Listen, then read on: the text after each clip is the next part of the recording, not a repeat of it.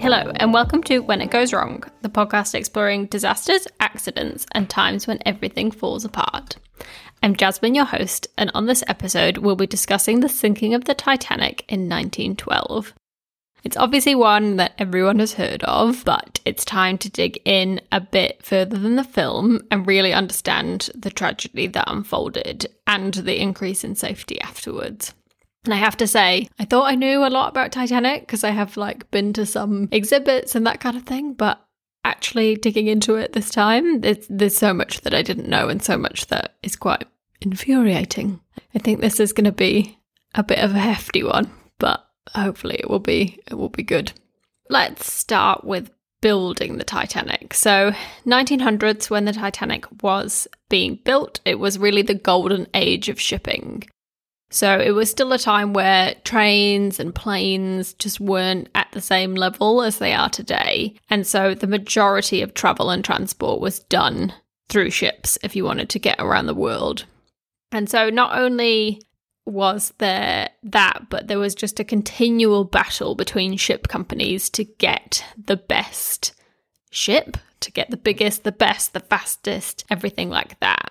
And because there were so many customers for shipping, it basically meant that you couldn't just get away with having a fast ship. If you wanted to be really successful in the shipping industry, then you had to have one which was luxurious, and you had to have one that really made you stand out from the crowd. So White Star Line were the firm that made Titanic, and they basically commissioned 3 giant ships, and they were trying to compete with their close rival, which was Cunard. And Cunard had recently launched 2 very big ships, the Lusitania and the Mauretania, and those 2 were super fast as well. So White Star was feeling the pressure to compete and get in the market, and so they commissioned 3 ships: the Olympic, the Titanic, and the Britannic. The Olympic was built first, then the Titanic, and then the Britannic last. So the Titanic was built in Belfast, even though it was registered in Liverpool, and it was built in a humongous dry dock. I watched some things about shipbuilding as part of this, and it was very interesting. I didn't really realise how they built a ship by hand in those days, but it was a humongous undertaking. It would, at the time, Titanic was the biggest man-made object on Earth. And you've probably seen pictures of her before, or you've seen the film. So she was a very large ship, and she had 4 huge funnels on the top, and they helped to release the steam. So it was a steam engine, had boiler engines below deck, and the funnels allowed the steam to escape. She was the longest and heaviest ship ever built at the time, and she was outfitted with the best technology at the time as well. So lights, which turned on and off based on doors being opened. So when you walked into a room, they would turn on and turn off. There was stunning furnishing. It had a gym. It had an indoor swimming pool. And it had a very fancy Marconi machine, which allowed telegrams to be sent from the ship itself, which previously they had telegrams and the ability to communicate between ships, but they didn't have the ability to send messages back to shore. So that was a very exciting addition.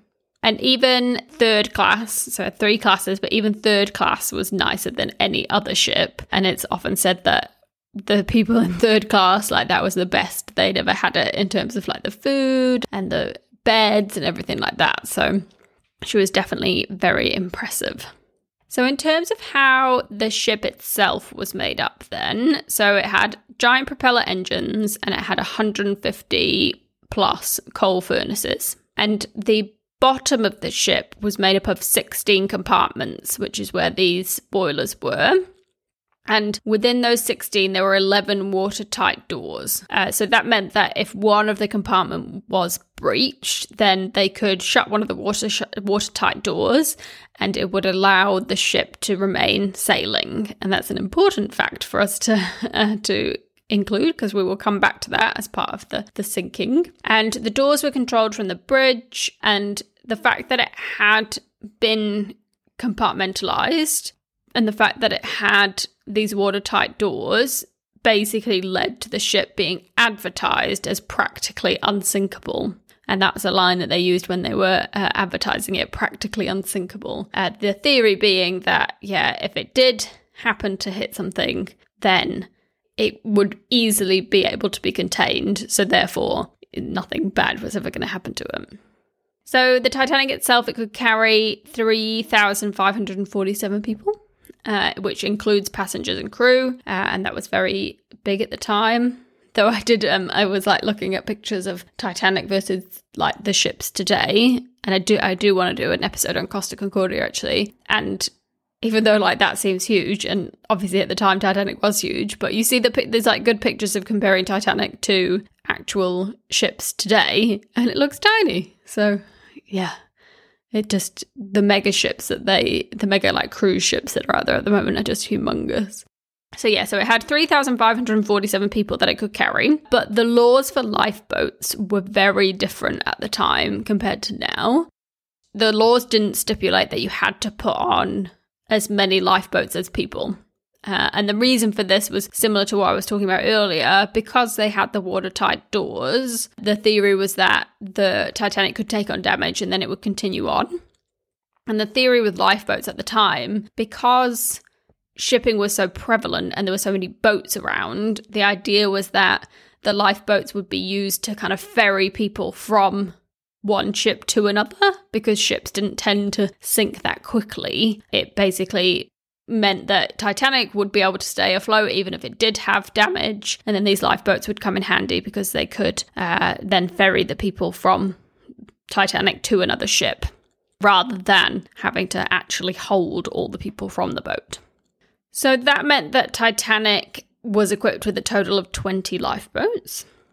That included 14 wooden lifeboats, and each of those could carry 60 people. And then there were 4 collapsible canvas and wood lifeboats, which could hold slightly less, and then 2 emergency cutters.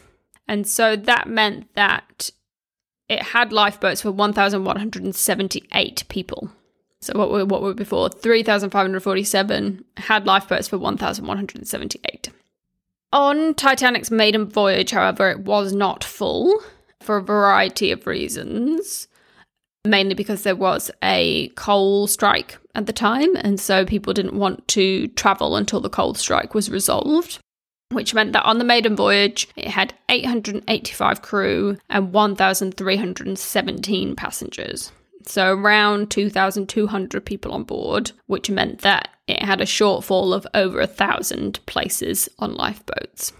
I talked a little bit about classes earlier as well, and the different classes that Titanic had. So Titanic was equipped with first, second, and third class.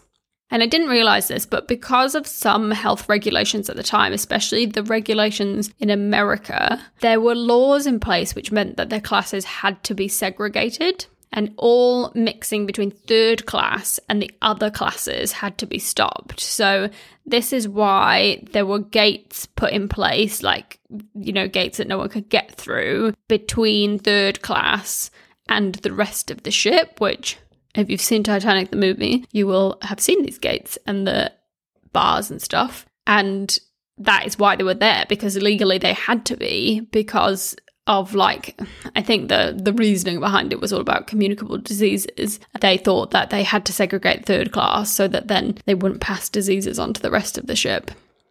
In terms of then where they were in the ship, so first class was highest and was near the boat deck, which is where the lifeboats were. It was around about that. Second class was just below it, and then third class again below that, so quite far down within the ship itself.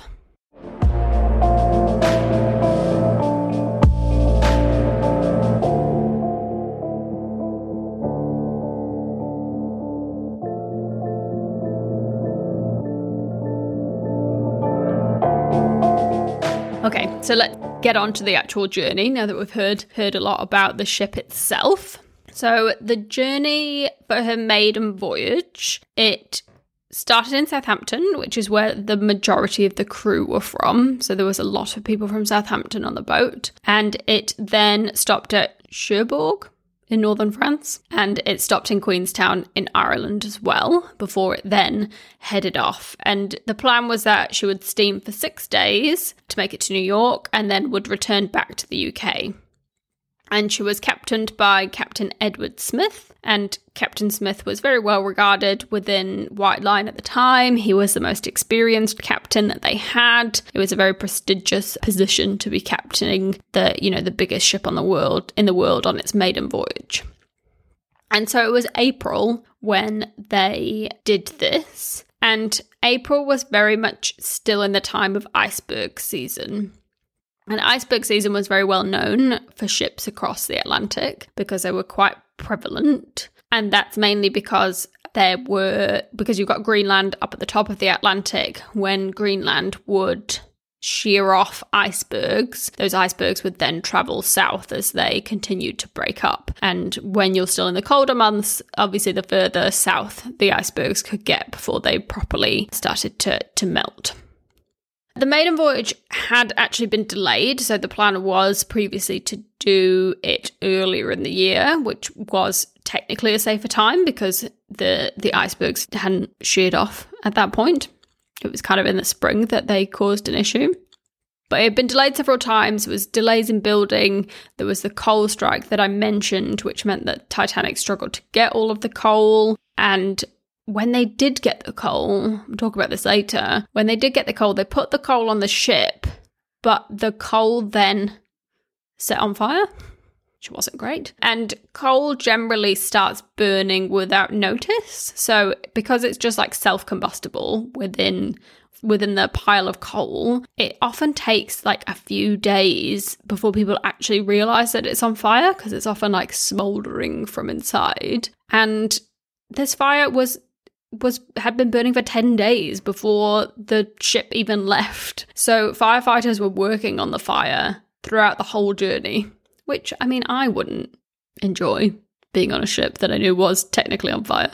But yeah, it doesn't seem great. And the next episode is going to involve a lot about coal. So I thought that was, an interesting tidbit. So other than the fire, the first 4 days of the ship's journey went well. They enjoyed all the amazing food that they had. They did a lot of promenading on the deck, which I don't totally understand why people promenade and not walk. I'm assuming it's the same thing, right? Maybe it's different back in those days. And then they could send many messages to people back home, especially because, this was something very exciting and different. So they were very keen to send messages, and they could send a 10-word telegram back home for a set fee. So they were very much enjoying themselves. And so in the hours before the crash, so now coming up to the day of the incident, there were loads of boats ahead of the Titanic because, even now shipping is whenever I look at a boat radar, because apparently that's what I'm interested in. Whenever I look at a boat radar, I'm always amazed how many boats there are actually out there. Same with planes. But back in these times, there would be even more boats. So there was loads and loads of ships crossing the Atlantic for passengers, for transporting goods, all of that kind of thing. And so the boats that were ahead of the Titanic basically would send messages to each other to let them know what was going on, similar to how they do planes at the moment when planes fly over. Because if you're on a plane and you're flying over a big patch of ocean, then you often are outside of radar coverage, and the only way to understand what's coming up next is to talk to other planes. Fun fact. But yeah, so the boats would talk to each other, and all the ones in front were sending lots of messages about the ice and about how there was a lot more ice than they expected. People really needed to slow down, to take caution, potentially to change a route in order to avoid some of this ice. And some boats even chose to stop and wait for daylight before choosing to navigate through that really icy area. This is one of the most frustrating things that I read when I was doing this, was that a lot of the warnings weren't actually transferred from where they were received in the communications room to the bridge, because the same machine was being used for shipping information. That was also being used for people to send messages home, and because the messages being sent home by the passengers were paid for, it meant that the men were very busy, like sending people's messages, so that they, even when they got all of these messages being like, hey, lots of ice, be careful. I read on one that, they just got it, wrote it down and put it under a paperweight, which is just, absolute madness. So none of these messages, well, some of them were, but not many of them were properly communicated back to the bridge for them to make decisions about. So therefore, as it hit night, on that night, Titanic continued full speed ahead, right in the direction of the ice throughout the night. And it's funny because I feel like in the movie, you get the feeling like they wanted to be the fastest ship, but I think it was generally acknowledged at the time that Titanic wouldn't be the fastest ship. So really, they were just trying to do it for glory, to be a bit faster than they expected, which is why they were really trying to push forward. But to be fair on them, that was the general policy at the time, was that the ship could continue on as normal, and those that were in the bridge and those that were in the lookout posts on top of the ship would be looking out, and they would spot icebergs with enough notice that then they could do something about it. So actually they weren't doing it technically, legally doing anything wrong at this point. But on the night, visibility was quite low, especially because it was a very cold evening and it was very clear and very still, which meant that it was harder to spot icebergs, because if you think about rough seas, then you would obviously be able to see the waves hitting an iceberg with a bit more notice. So you'd be able to notice where there were rocks and that kind of thing. If you think about when you look out on the coast, you can see all the waves hitting the rocks. But if it's totally still and it's night, it's very hard to identify them. There was also the fact that they did have a pair of binoculars, but it had been lost. Or they had been lost, or they'd been locked in a room that no one could get into, something silly like that. But basically, they didn't have the binoculars that they would normally have. So it was just at the time relying on the two shipmates who were on duty. The night drew in. It was very cold that night. People really noticed the change in temperature. And many passengers spent the evening inside, trying to keep warm. And then one of the ships, which was just ahead of the Titanic, which was the trawler, the Californian, and we'll come back to the Californian several times, did decide to stop and wait for the morning before continuing on through the ice. So let's get into the actual incident then. So at 11:40, the watchman from the top rang down that an iceberg was dead ahead. And this was very accurate in the film. I actually was very impressed with how much they tried to make the film as accurate as possible, which I think I did realize, but to a very high extent, even when it broke apart, they did it so it broke apart at the right area. That's a bit of a spoiler. I'm sure you already know that. So this bit was very accurate in the film. And so they saw the iceberg. The ship did try and turn quite quickly and slow down, but because Titanic was so big, it just couldn't do it in time. And so she ended up hitting the iceberg on the starboard side. And basically what it did was it hit almost if you think of Morse code, it almost hit in lots of little places, but over a long area. So it wasn't one giant gash in one bit. It was lots of small indents and holes, but across quite a long bit of hull, which was the problem. And so it didn't actually break through the hull, but what it did was it caused a lot of dents all the way along. And then because of those dents, it caused the rivets and the sheets to buckle. And what happened is because it was over such a long period of the ship, it meant that 5 of the watertight compartments were breached. And sadly, she had been built to stay afloat, with 4 of them being able to be compromised, but not 5. So it was just too many for her to stay afloat. Yeah, which is very, very tragic. But the thing is that because it hit kind of quite slightly, people didn't really understand at that point what had actually happened. happened. Especially like people in first class, like at the top of the boat and the bridge, it didn't really feel like anything. It kind of just felt like a bit of a shudder. And, you know, because the ship was such a loud and clanking with all the engines and stuff, people were like, didn't even notice, basically. They were just like, whatever, like we'll carry on. And so it took quite a long time for not only the crew to understand what was happening, but also passengers. And it took a long time for people to really understand the extent of the accident as well, and what it actually meant. Because to them, you know, Titanic felt just as safe and secure as it had beforehand. So the captain was very cautious at this point, even though he didn't know what was happening, but he ordered the lifeboats to be prepped and then ordered lots of people to assess the damage throughout the ship. So he stopped the ship, and when it was stopped, it became clear that the bow, so the front of the ship, was sinking and had dropped. And what happened was, as the ship tilted down, the compartments with water basically like flooded from one to the next.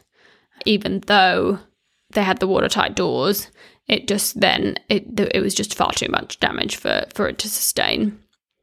And there were actually a lot of people on board that were involved in the building of the ship, including Thomas Andrews, who was the man that basically like designed Titanic.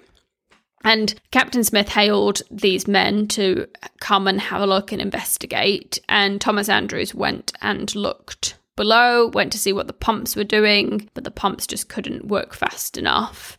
And Andrews at that point, you know, once he had seen the damage, basically said, the ship is going to sink within 2 hours. So they knew at that point Titanic had too much damage. There was nothing they could do at this point. It was just about getting help and getting off the ship.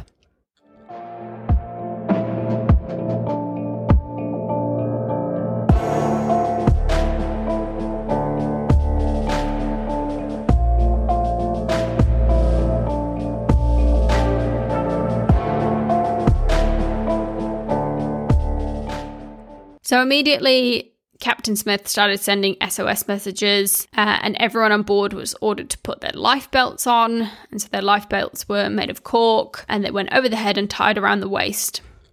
And first-class passengers were ordered onto the boat deck to wait by the lifeboats. But it's like a bit of an odd one. So it was a very cold night. So many people chose to stay in their cabins or in the lounges because they didn't want to stand outside. And it's hard to believe in hindsight, but at the time, a lot of passengers thought that it was just a lot safer to be on the ship because it wasn't like rapidly sinking or shifting. It felt like a very safe place. And when you're given the option between, this like big safe ship and this kind of like flimsy, like wooden lifeboat, people were like, surely I should stay on the ship. Surely you've told me that this, the ship's unsinkable. Why would I want to get into this tiny lifeboat? I want to be where it's safest. And so people just didn't really understand like what was happening and the terrible situation that they were in. And it was very loud at this point as well. So the engines were being vented to get rid of all the steam because there was like a risk with it stopping that the engines could blow up. So the engineers were working quite hard to vent all of the engines to make sure that that didn't happen. So yeah, at this point we've got passengers not really understanding the extent of what's wrong. They're just kind of milling about with their life jackets on, not really knowing what's happening. And at this point, it actually became clear that even though there were almost 900 crew on board, the majority of the crew were like stewards, as in like customer service, or engineers. So there were very few actual shipmates, people that worked on boats that really understood how the boat worked, how the ship was sinking, understood the extent of the problem, and not that many people that understood how to use a lifeboat and how to actually row a lifeboat. There just weren't that many people there that understood that. So they started to prep the lifeboats, and the lifeboats were, again, very similar to what was shown in the movie in that the lifeboats were lowered by ropes. Basically there was like two, I think they were called like davits, that kind of like went out, and then the boat would be put on the ropes and then it would just be lowered down into the water. But because there hadn't been much practice with the lifeboats, the crew were very worried that the ropes weren't that strong. And so they were worried that if they filled the lifeboats up at that point as they were being lowered, then it would just like crash down below. So they were very wary to actually put in the 60 people that the boats were designed for. And after the fact, because, hindsight's 2020, after the fact, they did test it and they actually found that the boats could hold double what they were designed to, and the ropes could hold double what they were designed to. So really, they could have had 130 people in them, but yeah, hindsight.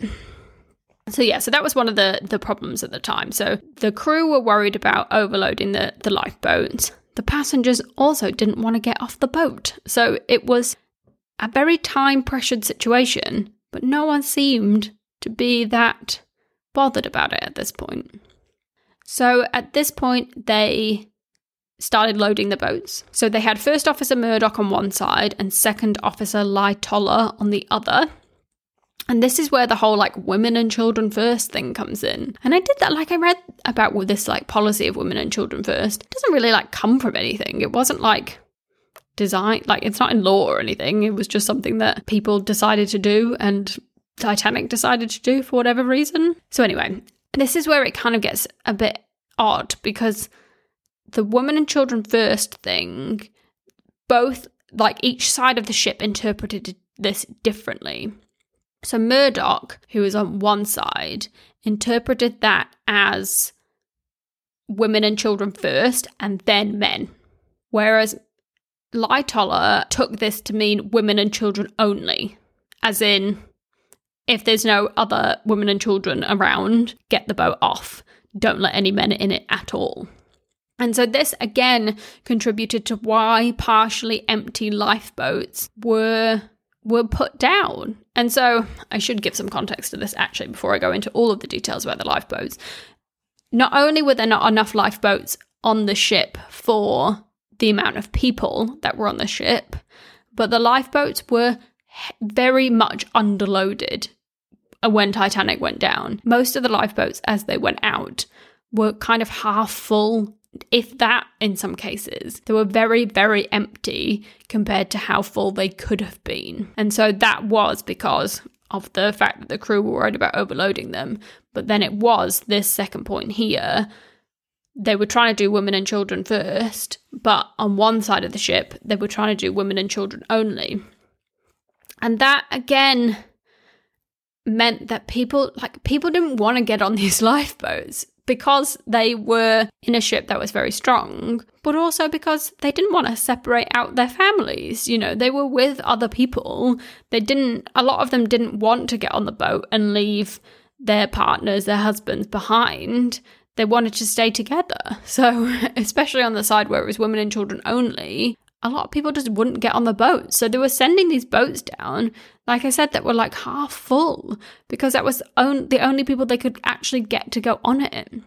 And there was another theory that they were considering sending like less full boats down from the top, because then they were going to use the lifeboats to allow people to get on them from like where the gangway was. So, where you like get on the ship. That was the other theory that was going on as well. So they thought, let's not kind of load them up completely, because the lifeboats will then pick up more people from where the ship actually like meets the waterline. But we'll come back to that, but that obviously didn't happen. So those in the lower classes were held below at this point. Some of second class were coming up, but a lot of third class were still being held below, and they couldn't make it up to the boat deck. And that led to, you can look at the percentages for who survived, but like a lot more first class passengers survived compared to third class.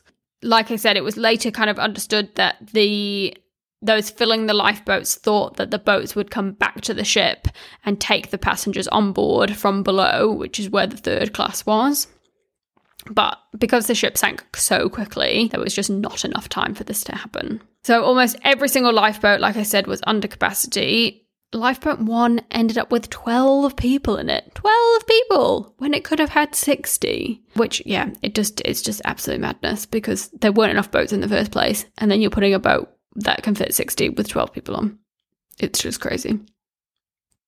So throughout all of this, all of the lifeboats loading, they continue to send SOS messages out to the surrounding boats. And now for the next infuriating point...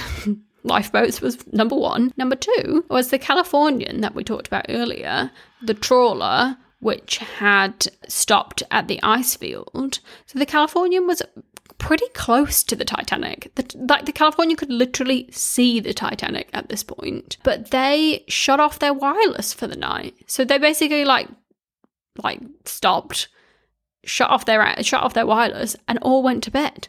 And Titanic at this point was setting off rockets and flares and stuff.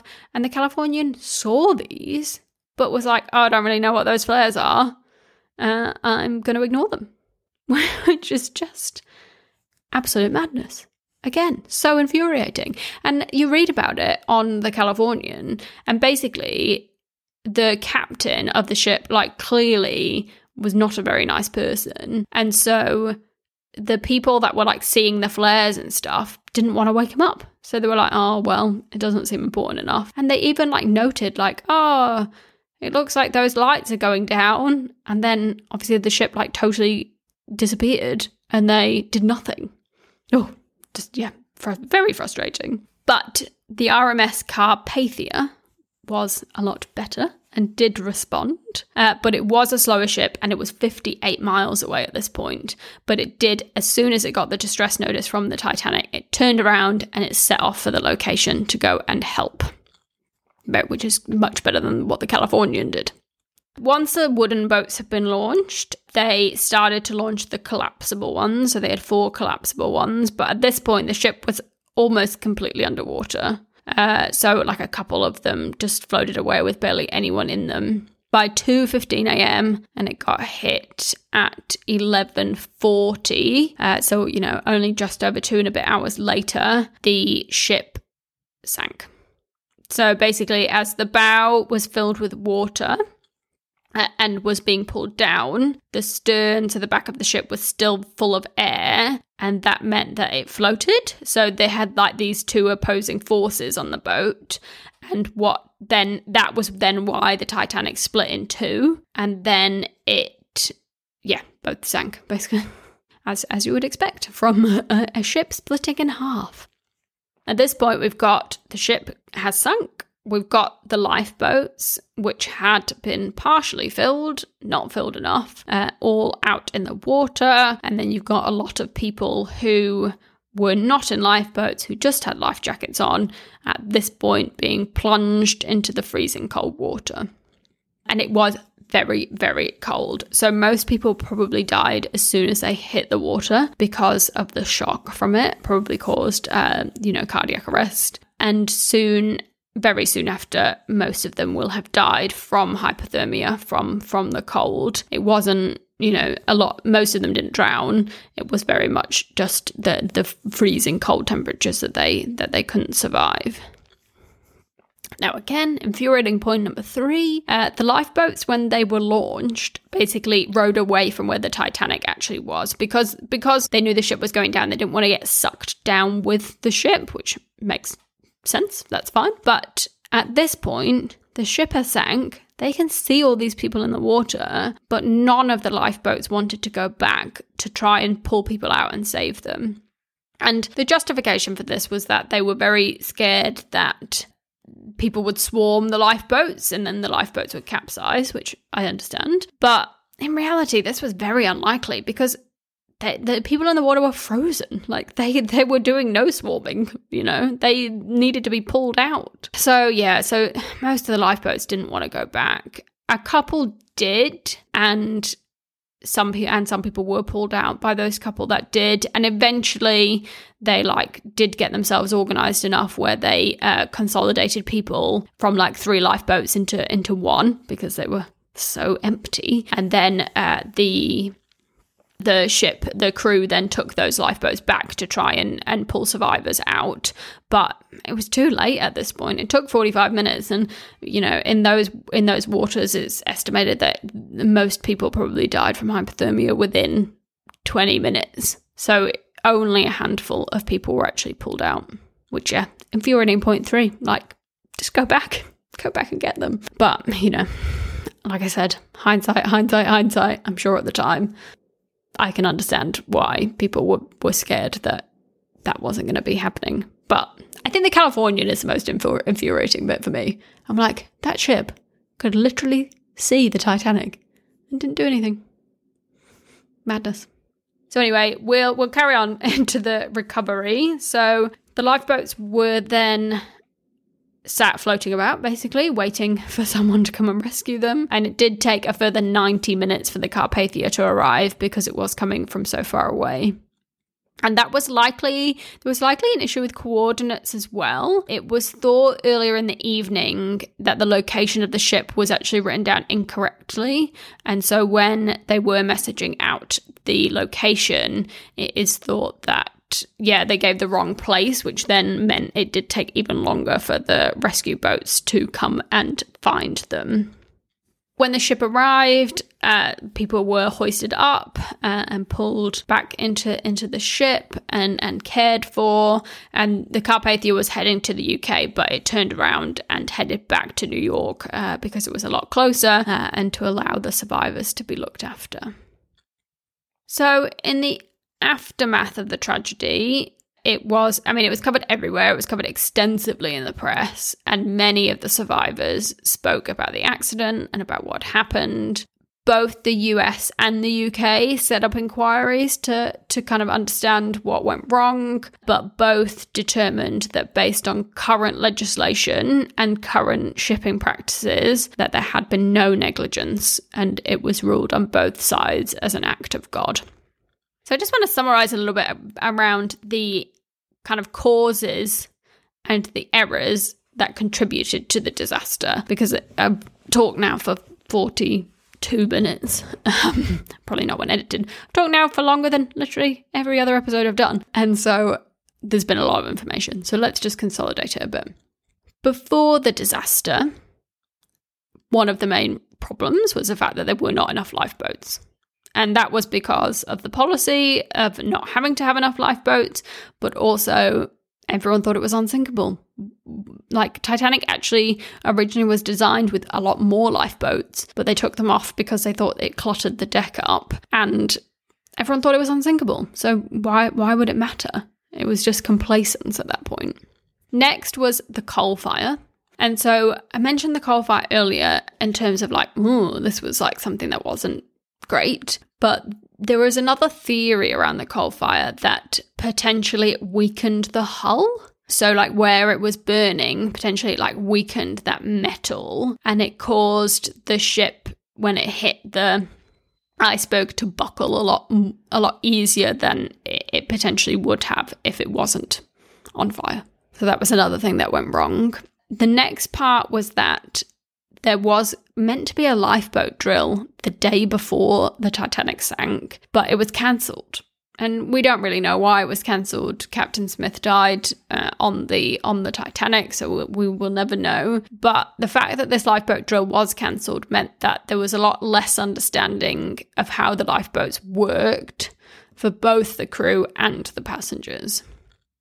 Next thing that went wrong, the messages about the ice weren't passed on. So we had messages, we had warnings, we had people stopping, but those messages were not passed on and not able to be understood. And then the fact that the ship just didn't slow down. It continued on full steam. If the ship was going slower, there was a lot more chance that they could have turned or slowed or done some maneuver in order for this not to happen. But the speed it was carrying just meant that it couldn't happen.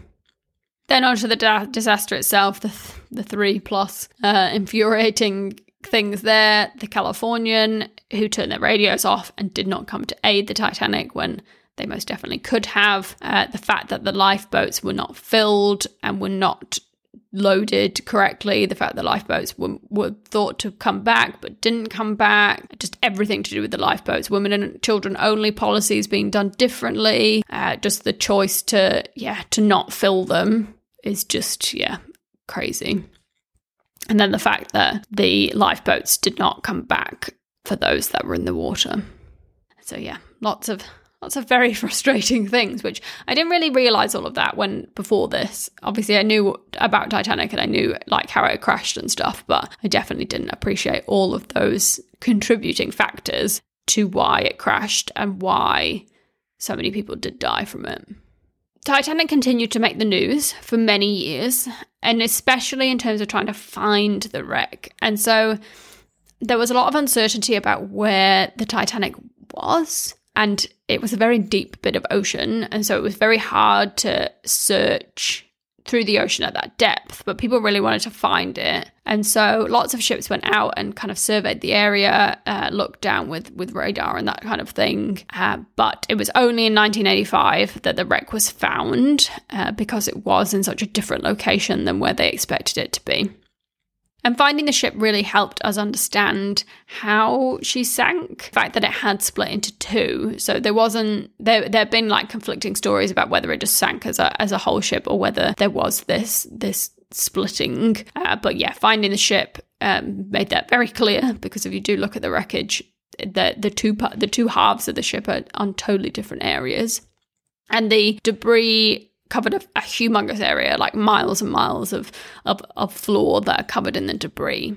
There have been loads of submarine trips which have filmed lots of the wreckage, and lots of that film of the wreck itself is out there. You can look at it, but it's also in the Titanic itself. That footage of the Titanic at the bottom of the ocean is all live and real.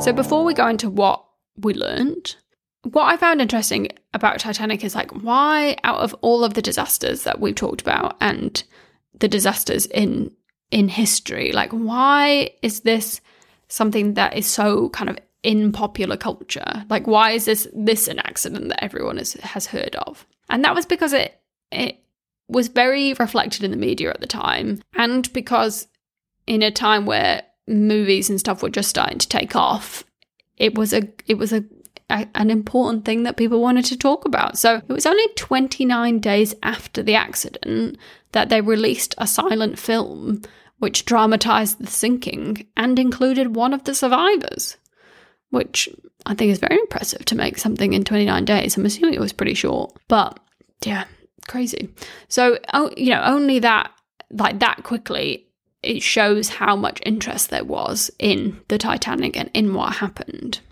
The first large film then to actually portray it was a film called A Night to Remember, and that was launched in 1958, and that was a very accurate portrayal of what happened. So we've obviously got this happening in 1958, which is when this film came out, 1985, which is when they actually found the wreck. Then, of course, this was crowned by the film Titanic in 1997. 1997, can you believe that? Which was one of the top grossing films of all time. So I think that's why it has like sat in popular culture for so long, because there were lots of events over that like long time period for people to get involved in. And people, it brought up a lot of themes, I guess, which were interesting to people and people, wanted to consume media on. So, it was a disaster tale. It showed a lot about like segregation of class. So, the fact that you were much more likely to die if you were in third class compared to first class. And that was something that a lot of people wrote about and thought about afterwards. And it showed like how far something can fall from the top of the crown to the bottom. It just really showed how something could be like glorified as this like the most amazing thing in the world, and then could just crash and sink on its maiden voyage. Like, it really shows, like, that fallibility, I guess, which is what people were, another theme that people pondered on. And, you know, it showed the force of nature, and it also really showed, like, how people react when faced with these types of catastrophes, which is obviously what, like, a lot of Titanic, the more recent film, portrays. Thankfully, there was a lot of improvements from the Titanic. And so it led to a huge shift in safety at sea. And it led to huge reform of the, like, shipping law, shipping policy, everything like that. This included the laws around lifeboats. So thankfully, after this, it meant that there had to be enough lifeboats to cover everyone on board on the ship, which I think is an excellent thing for policy to cover. And as we know, that continues on today. So from this point on, lifeboats for everyone. There was also the agreement after this, because of the incident with the Californian, that the radios on ships must be manned 24 hours a day. So the fact that the Californian was allowed to turn off their radio and go to bed, at the time that was fine, but now that is not allowed. Someone has to be manning that radio at all points, so that if someone does need help, then people can pick up the messages as soon as possible, which I think is a very important thing and something I kind of taken for granted. I just assumed that happened because it does happen today, but obviously something had to trigger that fact in order to do it. There was also the formation of the International Ice Patrol, and they are a group which monitors all of the sea ice in the Atlantic, and it would send ships out or planes out to go and look and see where the sea ice is, and then it would report that back to ships so that ships had advanced warning and could change their routes to be the safest routes possible. And that actually is still in place today. So if you happen to get the boat over to America, then that would still be making your journey safer, and why we haven't had, huge incidents like this since. And there was also improved safety on the design of the ships. So they strengthened the hull to a higher level, so to above where it was on the Titanic. And they also did a lot of work on strengthening, like, internal walls within ships, because even though they had the watertight doors in the bottom compartments, a lot of the walls collapsed in other parts of the ship with the water flowing through. So it really led to changes in terms of, like, how safe ships are as they are built. So at this point, I wanted to shout out some references, which I thought were very good. The first one was the book Titanic Minute by Minute by Jonathan Mayo. And that was really good at bringing it to life. It focuses on the passengers, which obviously I haven't done very much in this episode because I've already been talking for a very long time, but the book is really good, and it really, it talks about loads of different passengers from loads of different classes, and it literally is minute by minute of what the passengers did, where they went, and what happened afterwards. And it does, like, a breakdown of, like, each of the lifeboats, like how many people were in the lifeboats, what happened with each of them, everything like that. So it's really interesting. It's really worth a read. It's not super long, I don't think. I've read it very quickly anyway, because it is just, like, very addictive reading, because it is minute by minute and you, like, know that it's coming, so you're like, oh, like, it's very quite tense reading, but it's really good. So if you are interested in Titanic and you haven't read that, totally recommend you going to do that. And it was just really interesting. It highlighted, like, some of the survivors, and there were actually 2 people on that ship that then went on the other 2 ships, which both sank, like, in the war. So there were 2 people that went on all of them, and survived all of those sinkings. Imagine surviving 3, like, shipwrecks.